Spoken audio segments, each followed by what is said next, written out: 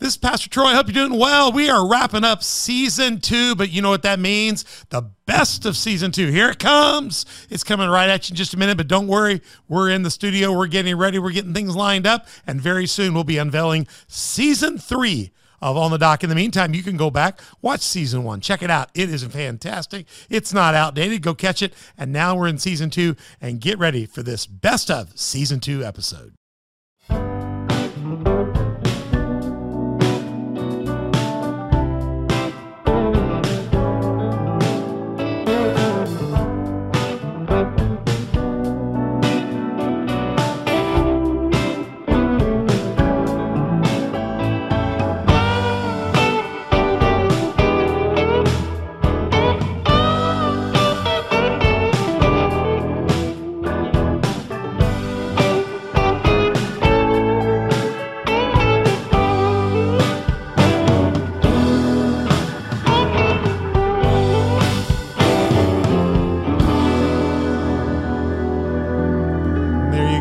Incredible music right there of Ben Ottolini, Dustin Griffin, Lucas Winkler all put that together. That's our rendition of On the Dock, my favorite song in the world, in the secular world. Otis Redding wrote that song. He got one verse done, a little bit of a bridge done, and then he started whistling. And they got done, and they said, "Why are you whistling?" He said, "Because I haven't written the second verse." He didn't have a second verse. He flew off to Michigan with his band. They died in an airplane crash coming home. And they published this version in studio that he left with the whistle. And so it's my favorite song. It's always been my favorite song. I'm a Southern boy. I love the dock. We got the cottonwood tree here going on. That's how we got it going. And what I love about the song is you're kind of wasting time on the dock. It's kind of silly. But I know the second song was going to bring us home. And I was waiting on that second verse to bring it home. And I just don't know what it is. So I decided it'd be my song. And when I get before the Lord, my first question is going to be, bring on Otis. I want to hear verse 2. Okay. The Bible says, give you the desires of your heart. I want to know what verse 2 is going to be like. Was there going to be a verse 3? So me and Otis, we're going to bring forth Otis, and we're going to have a good time in the kingdom of heaven. I'm hoping Otis is there. So, but it was a great song. So thank you for you guys recording that. That's great. On the Dock here, on the dock.org. I'm Pastor Troy, and we're here with us, and we're excited. We broadcast every Tuesday and Thursday. We got these podcasts running out. Check them out. We're all about conversations to propel your faith out of the shallow and into the deep. And we are on 8 different platforms. Don't you wish you had 8 platforms? 8 platforms. YouTube, Spotify, iTunes, Google Play, Facebook, Roku, Rumble, and Sermonette. 5 different social media platforms: Facebook, Instagram, Twitter, Telegram, and Gatter. It takes me an hour just to post stuff everywhere, or you can use that one program and do it really quick. I don't do that. Donna does. She's smarter than I am. You're a purist. Check them all out. Go to YouTube, though. We want you right there. Subscribe, hit like, notify, be our partner. We're hoping to start using Getter beyond social to live. They're doing live now, but they're not available to morons or low peons like us. So eventually they'll get to our level of status. You know, when you have only 100 listeners, they're not ready for you yet. You have to be like Joe Rogan.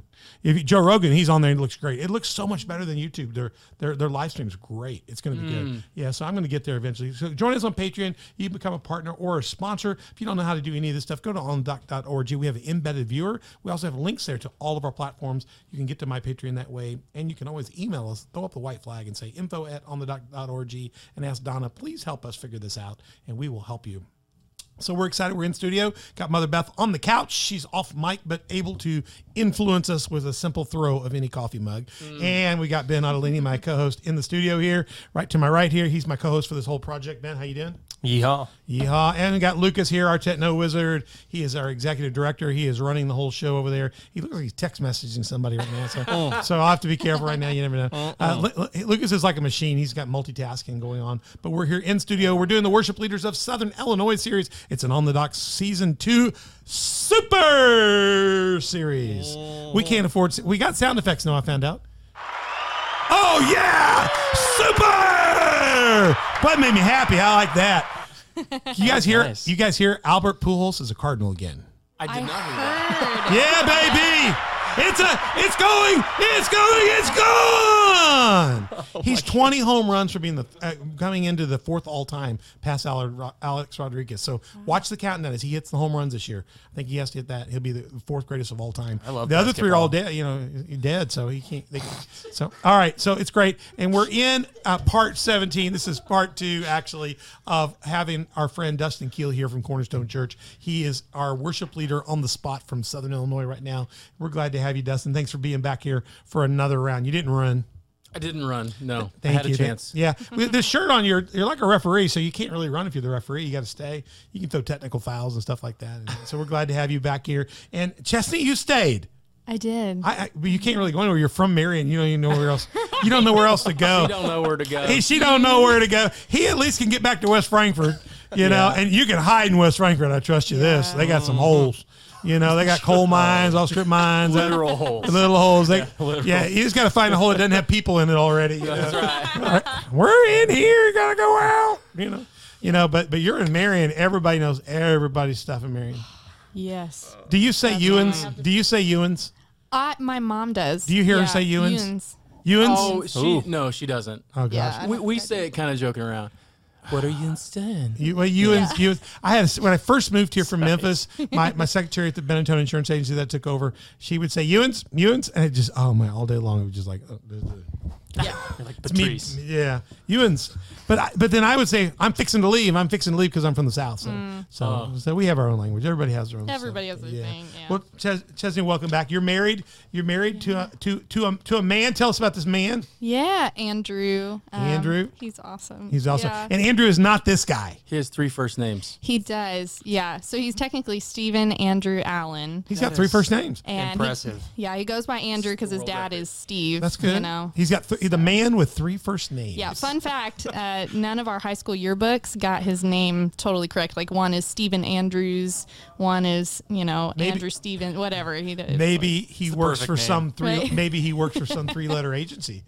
Maybe we don't know who he is. You I don't don't know. know. You I don't know. can't Man of mystery here. You mean the NBC? And I know that people will often think because this is your worship assistant, this is your stage wife, your TV wife, but this is not your wife. We are not married. No. Yeah. You're colleagues, but you have a real wife, and I have. Look here, I was out in the neighborhood, and I looked over your back fence, and I got this picture of his family. That's his family.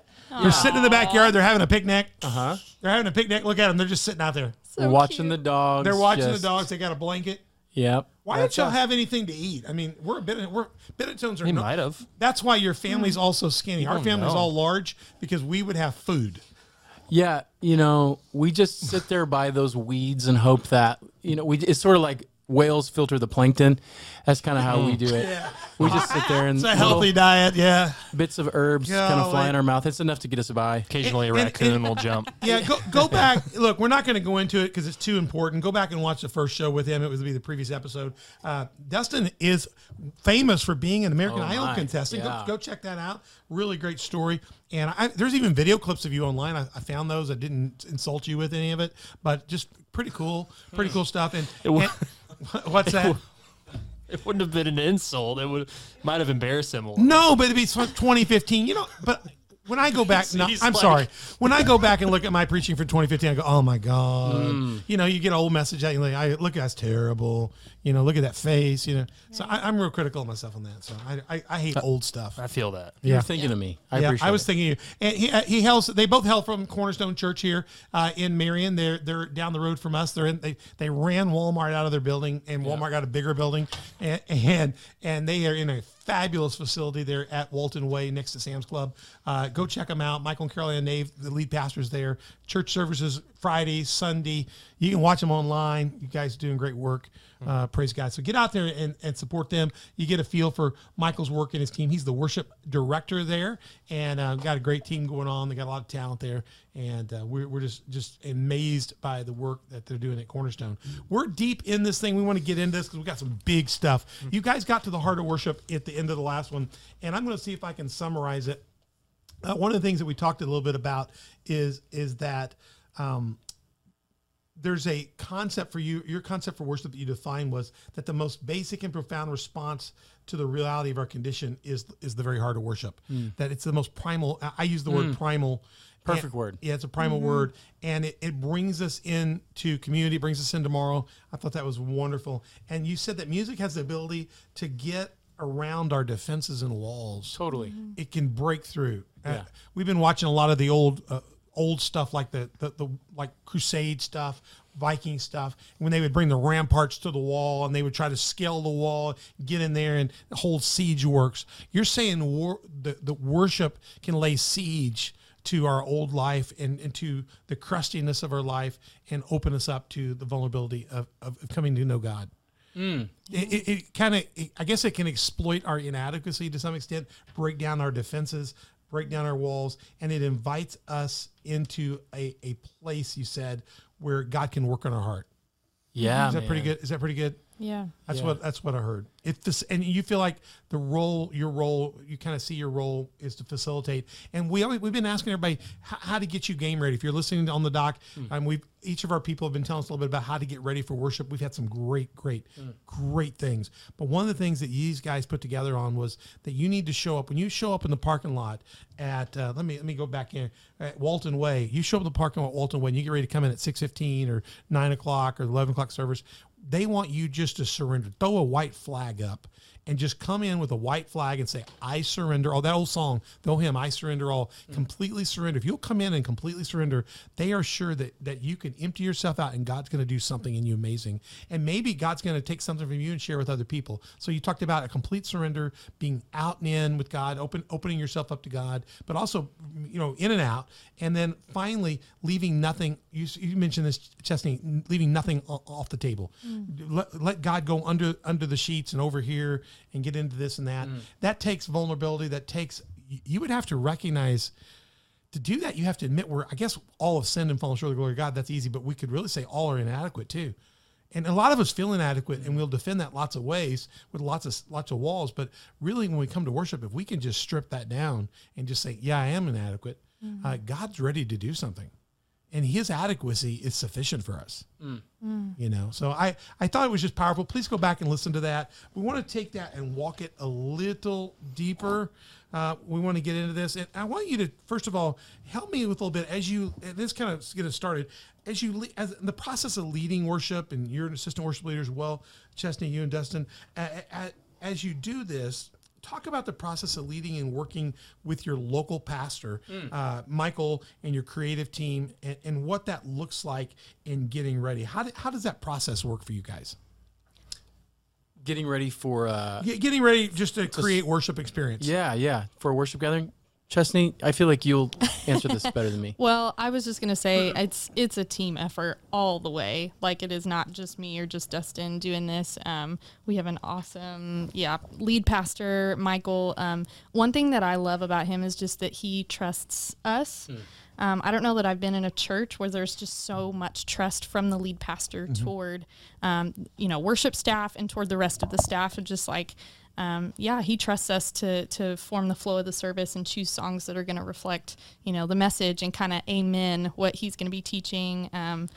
Our creative team, Sarah and Jordan, they do a fantastic job. It's a team effort every week. Talk kind of about the flow, I guess, from Michael getting an idea to it becoming a reality. Like, what's the process look like? Yeah, that's what I was... like meetings and stuff, we have communicators and exegesis and all of those. Look at this. Okay, I thought since you are very like grids and boxes brain, that you were going to go there. Yeah. But I'll be the grids and boxes brain. Go for it. Do it, yeah. So Michael thinks he looks at the year and he thinks in terms of series. I do too. Yeah. I know what I'm preaching most of the year ahead. Yes, common approach. It doesn't mean it won't change.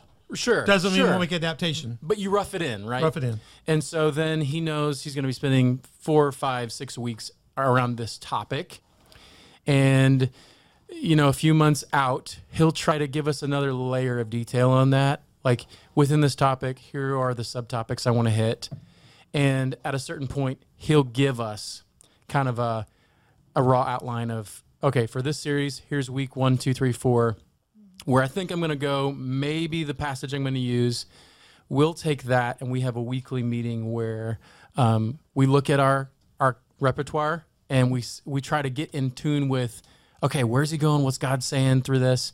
And what from our war chest of songs is really in line with that, is really going to drive that home clearly. That's cool. Yeah. That's cool. So, and our goal is to get at least 2 weeks out. Usually we're more like a month out. And have all the resources and stuff posted on Planning Center, which I think is pretty standard. Right. So you're using Planning Center? That's what we're using here in-house, right? Yeah. And then you guys are using, I guess, in Worship Pro Presenter or something like that. What are you using in the house to show stuff to people? From the production Because side? worship people always want to know, what do they use? What do they use? Yeah, Alex is our production guy. He's, oh my gosh, he is a gift from the Lord. He is. He came at the right time. Anyway, he's the pro on all of that. So I guess we use Pro Presenter, and he just redid. Now our here's the lighting. question: are you on Pro Presenter 6? Or are you in Pro Presenter 7? We're on 7. Yeah. Are we Which on is 7? problematic. We're on 7 because It we had to build a new computer to get to 7, and it still not seems to not. It's got issues. Yes. It's better now. It's better. We had to build it and then rework it, and we the problem is we wanted to do it sooner, but we couldn't get chips. And, Okay. yeah, but we're on 7. We were way back for a while. How far did you jump? Did you jump from 3 to 7 or? No, we were on 6, but Yeah. we were really late to 6. We were really late to 6. Yeah, we jump a lot. So people ask that. I just throwing that out. I know that regular people don't care, but worship people, they go, "Well, I wonder what they use." Yeah, for sure. So it's common stuff. We're all, a lot of us. You guys are using Planning Center, same stuff we're using. Others, I think everybody's been using the same thing so far. So Seems like it. we have a Google Doc Oh, that is a grid, and it has every weekend of the year in it. And as soon as we have information from Michael, she pops it into the grid. and it would tell them what's coming up. And does your team change relatively? People say, hey, I'm available, this bass player, or do you have a scheduled rotation? How do you do that stuff? We actually, go ahead. So it's kind of two different things. So the Google Doc is just for us and our planning side. That's not kind of outward facing for the team. But it's just that way we have it there for us. Anytime we want to go plan, we have all the supplies You can add notes to that or whatever you need to do. Right? Yeah, so there's a date box. There's a box that says like what the weekend's about, or special notes like is it a communion weekend? Is it like a special event or whatever? And then we put the songs in. As far as the team goes, what was the question again? Yeah, you're recruiting your teams. Are your teams pretty static? Do you have a deep bench? Do you Yeah. rotate? So we have. Do you just grab people off the street occasionally and say, "We need you"? Yeah, we're like, Shanghai drummer. You look nice. Well, We did that for a while. We were Shanghai drummers. yeah, we have a fantastic team. We actually have a volunteer on our team right now who is gifted with the gift of administration. She volunteered to kind of take over our scheduling, and she's awesome at it. So I handed that off to her a few months ago. Gosh, that's great. It's amazing. Oh, my word. Yeah. And so, yeah, she does everything. We plan about a month out or so, and everybody knows a few weeks out. But somebody gets strep throat, you got somebody can step in, help figure it out, and get some depth. Okay. We actually just started a new-ish system where people have to find a fill-in if they're sick or something happens. Man. They're calling the other keyboardists. They know who they are and cover each other. And Yeah. That's very cool. I saw your eyes light up. I'm like that's how that's just interesting to me. Yeah. Yeah. I think it's cool. It's been a game changer. Yeah. Let's spend a second here because it's, Keeps you from having to panic and get thrown off, and it lets them. yeah. Because for me, I'm like, if we lose a drummer or whatever, I'm like, well, I guess we'll just strip the set down. You know? Right. it puts you in the role of beggar all the time. Yeah. And then they feel like, ugh, sometimes they can begrudge it. Right. Like you owe them one or something. But if it's their friend who has a thing come up or they're sick or whatever, I'll cover for you now. Hey, call me later. I'm there it's for a you. different feeling. It's a trade. Yeah, and then they don't have any feelings toward you like, I'm I here like because that. you're forcing me to be here. That's a good Right. point. We always tell them, hey, you try. If you cannot, tell us and we'll make sure it's good, but please try first. Yeah, that's how things work. Like at my day job, Right. Like, we go to different hospitals and surgery centers, all that. Anyways, if one of us is sick, we usually it's like we'll try to see if somebody else can cover for you before our CEO or whatever runs with it and figures out. If we're friends, we both play electric. right, I cut my finger on a bandsaw. Oh, Ben, Wow. can you? that got dark. be out for a minute. Dude, I'm freaking out. I cut my finger. I'm supposed to play this weekend. Could you please cover me? Yeah. Are you actively bleeding right now? Because, Yeah, do we need to? bro, let's get to the hospital. Please stop and call 911. But you feel like you Yeah. feel good, like there's a relationship, and you're like, I'm helping this guy. Versus if I'm Yeah. the worship leader and the guy called me, I'm like, hey, so and so hurt themselves. I think that's It's a layer of yeah, separation from that's the Right. person. No, Yeah. I like that. 9 degrees of separation. Wisdom. Tell me about your view. This is one I want to get. Well, my view. Yeah. Let me throw this out first. My view on worship platform congregation is that whether you're the worship leader, you're the platform team, you're the booth team, or you're the congregation, I kind of have this vision that God alone is the one worthy of our worship. And that really, while it feels like a bunch of our people come in and sit down and face the platform, and they might perceive themselves as the Civic Center audience or the audience of that place, I perceive that we should all be, my view is that we should all be a worship team, including the people on the bench, and together we corporately stand before one person only in the crowd, and that person is Christ. We worship to an audience of one. And I've always kind of seen it that way. That's my viewpoint that way. How do you see the role of worship leader and platform in bringing people before God or into the presence of God or that role? So I don't want to, I got ready to answer this, but if you have a perspective, I don't want to squash. Yeah. I'll go, and yeah, then you if go you have and some I- down. The scriptures call us a kingdom of priests. Right. And so we're all priests, right? And what is a priest doing but facilitating worship, facilitating connection with God? That's what it's been from the beginning. And there are moments whenever your priestly role is the one that is focal. Troy, when you're speaking, that is you're the focal priestly role at that moment. At that moment. And so that's what we're doing. We're serving as priests of engaging the people in the worship of God. So the people are coming along as part of that Levitical team as well, Yeah. because we're all in that role in this place, in this moment. Even if it's being done congregantly, they're still participating to be that voice that goes before God and lifts up that presence. Yeah. Yeah, I see that too. And I go back to God's favorite over and over again. I'll go back to God's favorite place of worship in the Bible wasn't Solomon's temple, wasn't Hezekiah's temple, wasn't even the early temple that Solomon built. It wasn't the tabernacle of Moses. It was the old raggedy, simple one that David did. When David brought that tabernacle in, he danced before the Lord unashamedly, and he brought the ark into Jerusalem the first time. He put a lean-to tent together, if you go read it, and they brought the ark in there, and they put the Levites back in there, and they began to minister for the first time. And it says the Shekinah presence of God came, and it was, I think it's always that tabernacle that God loved the best. It was stripped down. It was, they could, Why do you think that? because it says that. It says that God just loved that one because David could just look out and see the presence of God, and he could hear at all times Levitical priests singing and worshiping 24/7, 365, that he could just participate, and it was unadulterated. God was at the center. There he is, So I like that idea that we are Levitical priest, high priest, whatever you want to call it, but we're pointing people toward that experience with God. And it's in that surrender that God can kind of prepare us to go out and be the people of God. So I see, I'm going to give you a little mathematical equation. We'll go a little deeper with it. Okay. But this is a math equation. The math doesn't matter here, but the concept of sine and cosine. As a pastor, I see the word of God flowing in a service. I see the worship of God flowing in the service. I think they're very connected things, and I think you guys have shared how that works in your situation. Mm-hmm. And if they're flowing, if you see the sine as the word and the worship is the cosine, you're going to see places where they cross each other. There's moments of intersection and tangent. You're going to see highs, and you're going to see praises, and you're going to see deep thought. But what I love about these is when they're in harmony together, you can carry the presence of God on that in an amazing way.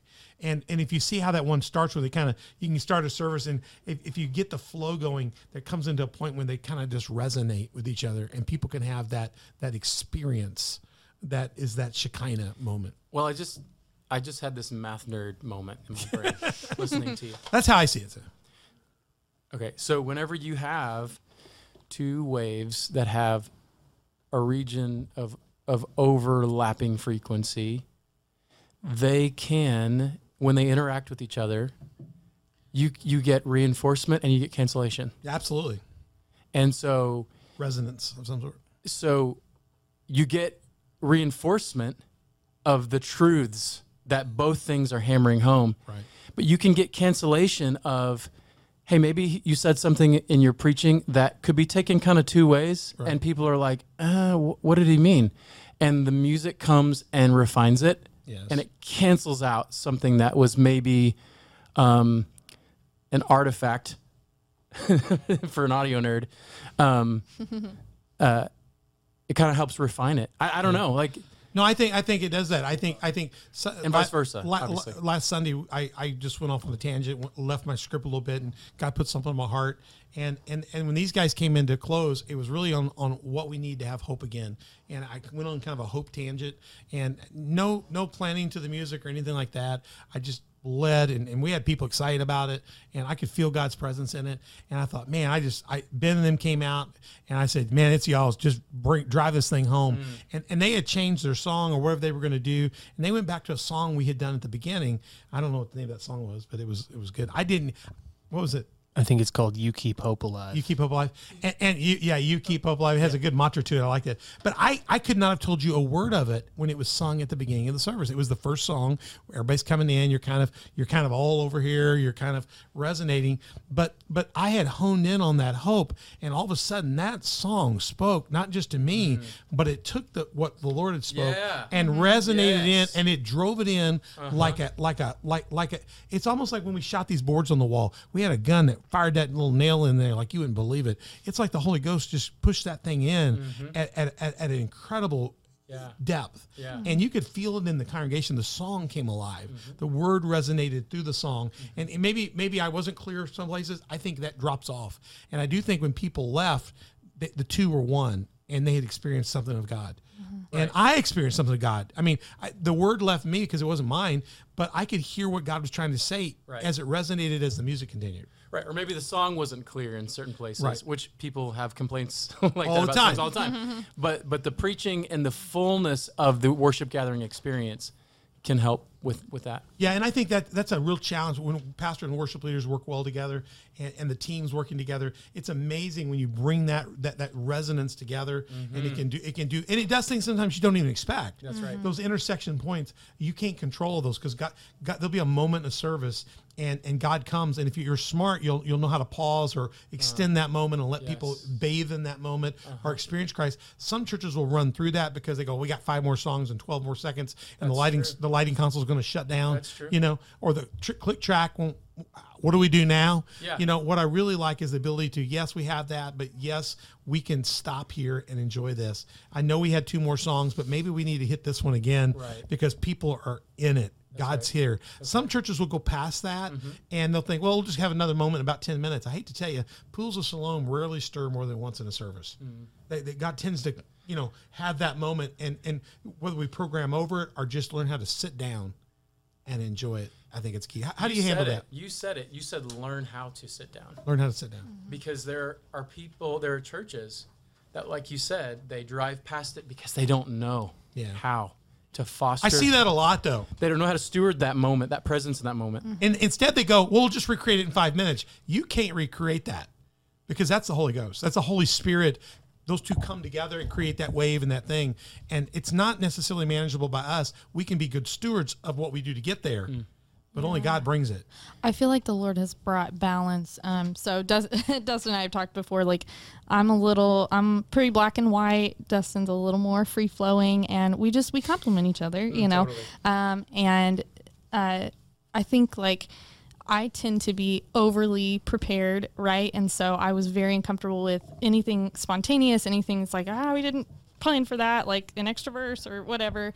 And it can be a little scary for me. And I wouldn't say on the other end you ever like didn't plan or anything. It wasn't ever like that. But I think it was maybe Nathan who first introduced the idea of like preparing is, like you said, a way that we steward what God has given us. And so it's like we prepare and we ask the Lord to speak in those moments. You know, when we're having coffee and we're doing our worship planning, like, God, help us know what songs you want us to sing 4 or 5 weeks out from now. But in the moment being, there's that word again, like surrendered to whatever he wants and to do. And part of that preparation is being ready for the spontaneous moment. Yeah. Is knowing that we may have to step aside. Yes. I agree. And I think that's a philosophical shift. And I don't speak as an expert. I speak as someone who's learning this. Oh, yeah. Yeah, we're learning very quick here in this discussion. Spontaneous worship kind of came out of the IHOP loins that kind of developed years ago. Okay. And it's becoming very popular over the last 10 years or so. We've all been talking about when we saw it begin to develop, but it's become very common in the modern church to have some time of spontaneity.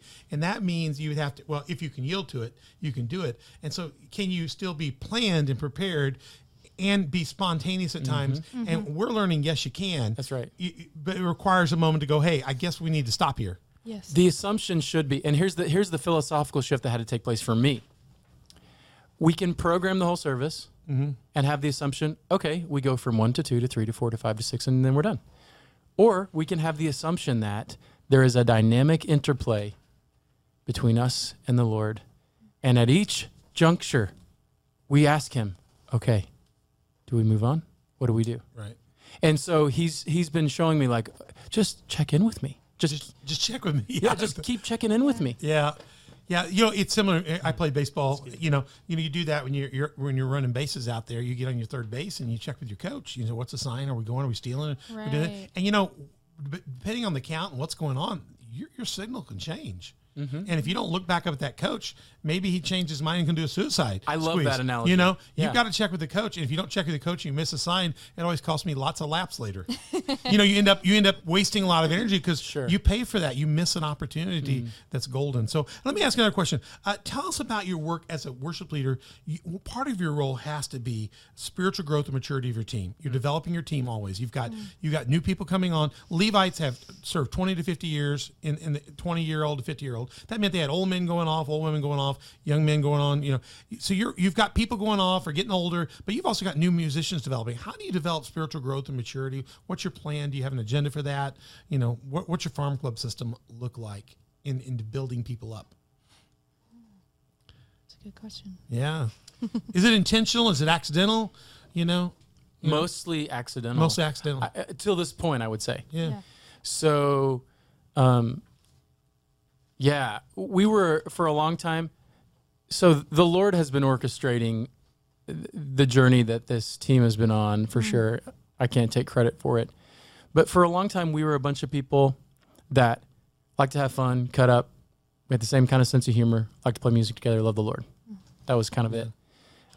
And that meant that our interactions sort of off platform were maybe more shallow than not. Right. But there was this thing, man, there was just this revival that like the Lord stirred. And it was like, okay, let's really be intentional about our pre-service time and about, so we have 3 services on a weekend. We ask our team members to sit in on one, and the other 2, they can spend time together. So that time that we're in kind of the green room hanging out during a service, how can we seed the soil with real meaningful stuff? And so one of the things we're doing right now is we're all going through a book together called Discipleship on the Edge. And I heard about it from another worship leader, Right. Brooke Legert Wood. She's a newcomer. Right. Yeah. New to the worship team. Yeah. But we're reading through this book on Revelation together, and we've got this unified common experience, and we've got fertile soil to have discussions about the Word of God, and so there's a culture shift that started to happen. The conversations just started to take on a different tone regularly, and so people just now it's kind of like they're caught in the current of it, and I really can't take credit for it. That's amazing. Yeah. We part of the role of a worship pastor is not just to lead your team on the platform, but to develop and grow your congregation in the process of worship, helping them to surrender, be vulnerable, come into the process. If you take your role as a teacher to your congregation, what are maybe 3, 4, 5, what you work on this, I'm getting a list here, so get excited. What are 3 or 4, 5 things, I won't hold you to any one specific, that you would like people in the pews and the seats, they're coming in to help understand that would help enhance the worship experience of the whole body there? If they could bring these things in, it would really enhance, it fires us up, it fires the fire up hotter. What are those 3 to 5 things that you could coach if you go, man, these pet peeves I've got as a worship pastor, if only this? And we can be technical, we can be spiritual, whatever level you want to come at on these is fine.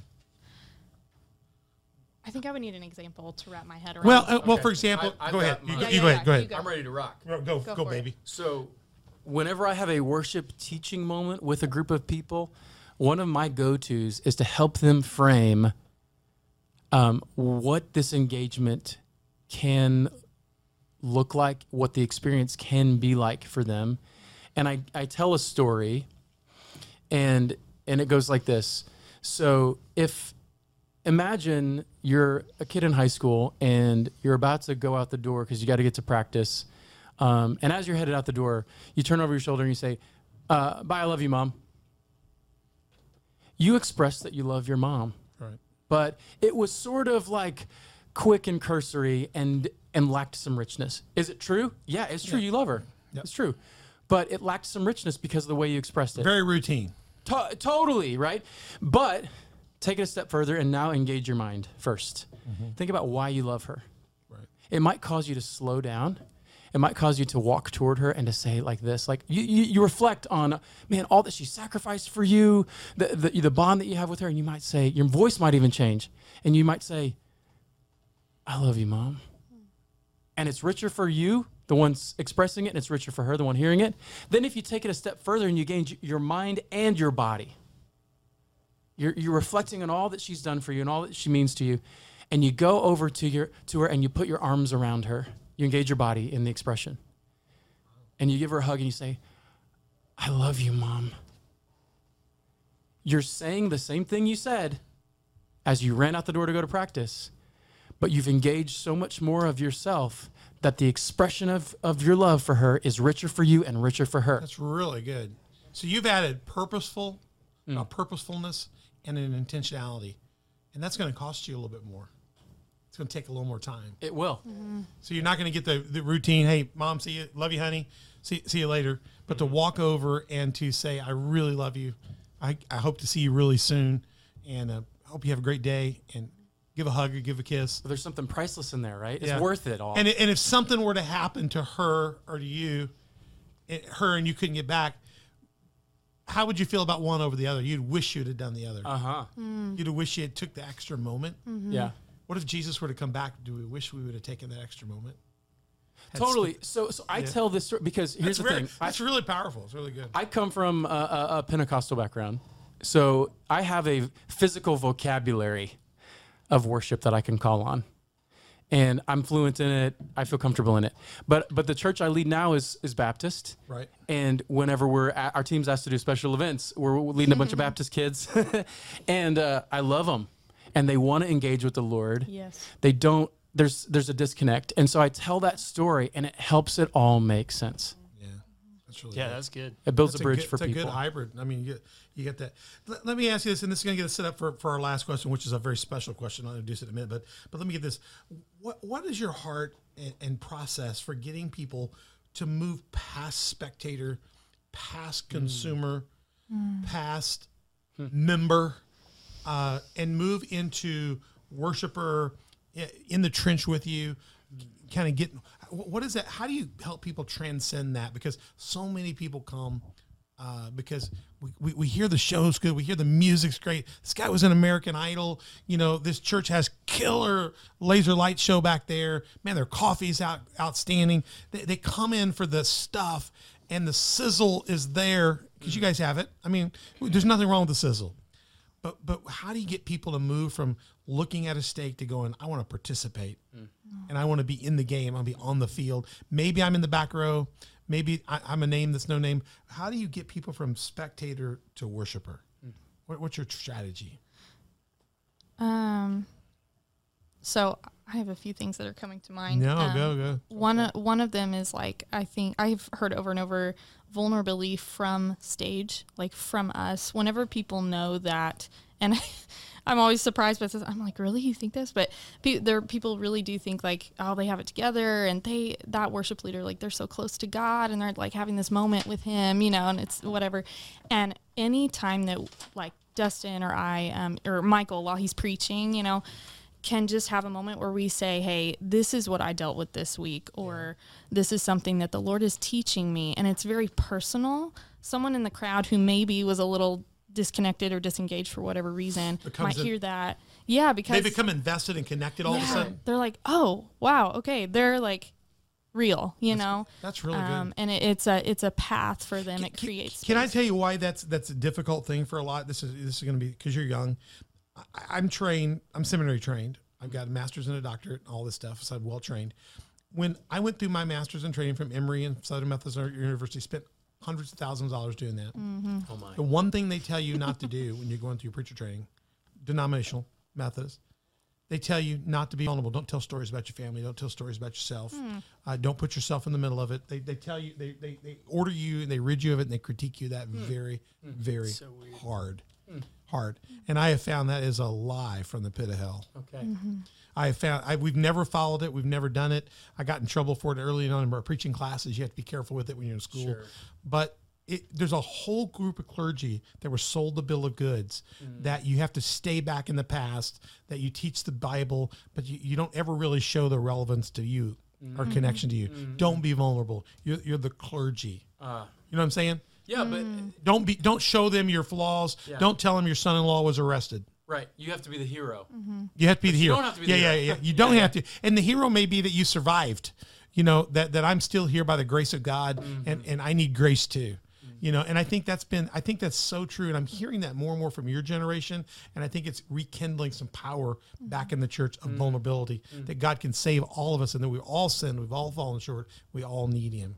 And I think clergy got robbed on that for a long time. We were that was beaten out of us to not descend and let people know that we are normal. You could see that in the early crusades, the popes and the leaders of the church. There's no fallacy, and we all know that's not true. It's just fake. It destroyed the Pharisees, and if it's fake, it destroyed Doesn't pass the BS it destroyed the Pharisee and the Sadducees. It destroyed them, and Jesus came to preach against that. He did. Couldn't say it better. Yeah. Okay. Now let me. Did you have another point, or did I step on you too much? The only other thing that I might say is like Vulnerability from the platform. Yeah, that's a huge one. I think another thing is expectation. I think there's a lot of times, just as people attend church, it's like, I'm going to go to church today and Punch the clock. Yep, I'll hear a good message and maybe, Get whatever. in, get out. We get in the yard. We'll be working in the Yeah. garden by 3:00. Yeah, but if you mentally walk in, and you're like hungry to hear from God, and to engage with Him and to worship Him, like if you're in that headspace when you walk in, it is a game changer. You expect to experience Him and have an encounter with Him, and that can be, mentally just a game changer for people.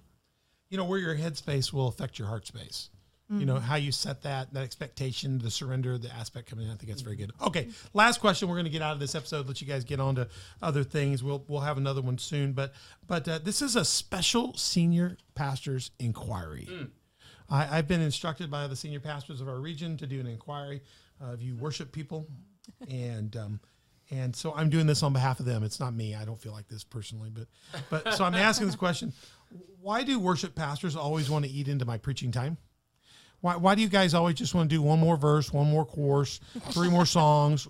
You sang that same verse 17 times. Oh, baby. They repeated that thing 17 times. You went 17 times. And I just want to know, why do you need my preaching time? Because I just want to have the answer. Ben told me he made my day a few weeks ago. He came in and I had this thing on my heart. I didn't even tell him. I think he could just see I had something heavy on my heart I wanted to share. Couldn't wait to get to the preaching moment. And in the pre-worship, he reached over and he says, I'm going to cut a song today for you. I'm going to give you a little extra time on the platform. He's never offered such a thing to me. Aww. It was like a Valentine. I was like, oh my gosh, he noticed. And it was, I prayer walked when the music's going on so I can get prep. And I prayer walked with intensity that day. And I was like, oh my gosh, I'm going to get more time. And Yeah. and then Ben He felt that. did cut a song, but then he extended the one song by 17 minutes, and then it had 3 other spontaneous courses. And So here's what I think. I think you misinterpreted me from the beginning, because what I was really saying was, I think God's gonna do what He's wanting to do in these 3 songs. And I mean, it did add some. I mean, but you there was got a few you got, random. I songs. mean, you're going to get a little shorter. You say sometimes give you some extra time. Nope, we went longer. It was awesome. So I owe you lunch. No. And what's so funny is when he got done up there, he stopped by just looking at me. All he did was apologize. It's like, you don't need to apologize. We just had one of the most powerful worship experiences because you listened to God and you overrode that old senior pastor. Mm-hmm. And I didn't even ask him at the time, but we don't have a problem with that really. But sometimes that's a tension in churches between the preaching and the pastor time. I mean, we just don't have that because, to be frankly honest, we don't have an 11 o'clock service. We don't care what's next. So I mean, you guys clearly have a relationship. Yeah. And I just shut it all down if he needs it, and vice versa. I know he would do it if I need to. I've come up and interrupted before too. Yeah. But I mean, you see that tension often. Oftentimes there is a tension between pastors and worship leaders. Sure. Those worship people are hard to deal with. That's right. I think we're very blessed to see partnership, and you guys certainly share that Michael's a great partner with you guys. Mm-hmm. I guess he doesn't come cut you off a lot, all that kind of stuff. No. All right. Well, I guess you guys passed the inquiry. You won't be executed. Well, can we? Sure. Let's dabble. No, go ahead. Go ahead. No, go ahead. A little dibble dabble. Yeah. I mean, the first thing that comes to mind is that. Oops, sorry. Musicians. I've not met a musician that music does not speak to them powerfully. That's great. They connect with them. They get lost in those moments, right? They do. And so when I think about the juiciest part of the service, it's the music. It is his music. I agree. And so they want to live there all the time. The pastor, juiciest part of the service is the message. Oh yeah, baby. I was ready. I've been waiting all night. Oh, let's tear into this word. I'm like a pitcher. I've been warming up and trying to get the game. He won't let me in. That's right. God's got stuff for the people, and it's going to change the way they see Him and the way they understand their lives. It's going to be transformative, and I cannot wait for them to get it. And it's juicy, and you want to live there. Yeah. And so both of them, they see their piece so clearly, and have a harder time. It's not as natural to see the other piece that way, and so. I think that accounts for a lot of it. Well, I still see it like signing cosign. I'm fortunate to have a great partner team here. It's like jumping rope. You just got to find the rhythm. Sure. And get in the flow. I love that. And I think nobody, we're very blessed with that here. It's not a problem here. But I see that in a lot of churches, though. Back in my day when I was leading in Methodist churches and stuff, your choir director and your pastors could have some of those violent relationships you could have in a church in the old day. Because, they planned all this all week and the choir's got this plan. They're going to do 3 extra, you would pick that or this music selection. Yeah. I'm very fortunate today that, gosh, I don't even know how we pick songs. Right. I send him stuff occasionally. I don't ever get anything I want hardly. And if your identity is built on any of that stuff, then it's just at another level. What I love today is the partnership, and when it's flowing well, what's great is that days I didn't get my extra time, but I did take it, and the good thing was that time wouldn't have been effective had he not done what God showed him to do. You've got to trust that. You've got to be vulnerable for that. And honestly, I think what causes us to get in tensions in some churches is we get worried about what the people are thinking about the time. Sure. But if you surrendered it all, it doesn't really matter. That's because true. him and I are we'll go eat later. We're going to eat. Don't get me wrong. But we have to be able to trust that each of us are trying our best to yield to whatever God and I think wants that's to do. key to really seeing God dynamically move in a church. I hear you. And I think that for me, it comes down to there are a list of concerns to keep in front of yourself as you are leading a worship gathering. Yeah.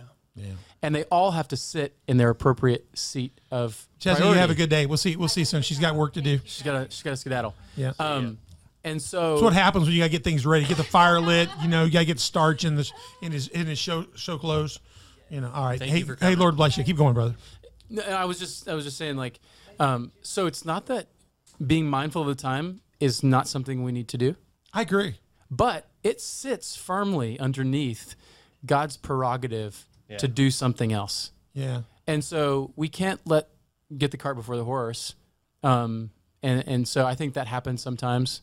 Yeah. Yeah. And I think there gets to be tension there, and we let the crowd put it in it. And what we need Sure. to do is just stand Yeah. before God and monitor the flame, and whatever it takes, and trust God for the process. Sure. And that comes from good partnership. So, hey, we're going to jump out of this. Dustin, you've been incredible. Chesney's been great. We're going to come back in a third episode. We just want to remind you, Cornerstone would love to have you come on out to church there, 6:15 on Fridays, 9:15 on Sunday, and 11, and come out and check out the ministry and the worship team that Dustin leads. It'll be incredible. Michael would love to have you there. I hope you'll go check it out.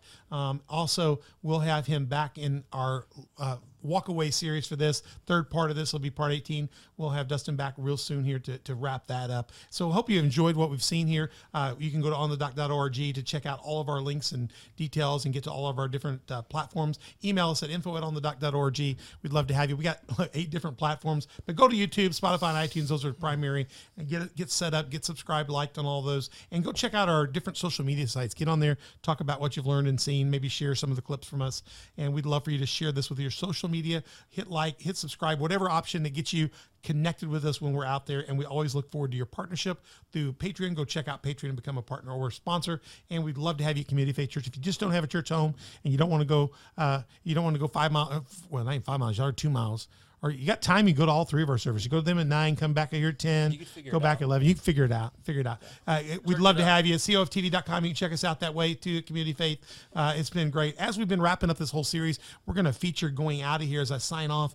Dustin came in and did an incredible worship piece for us in our studio. And so we're going to feature that worship so you can experience that. Get out of here. An original worship piece. It was his piece. It was his piece.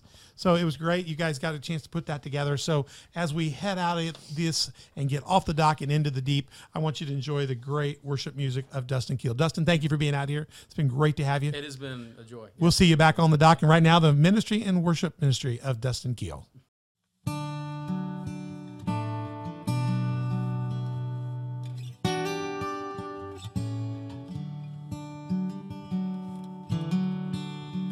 As each night breaks into morning, gentle mercy beckons me. For I put my hands to labor, set my mind on Calvary. Look to Jesus, suffering servant, God in flesh, the perfect man. For the joy that was before him, laid his life down as the Lamb. Jesus Christ, my hope of glory, sure foundation of my life. In the race that's set before me, I press on to gain the prize.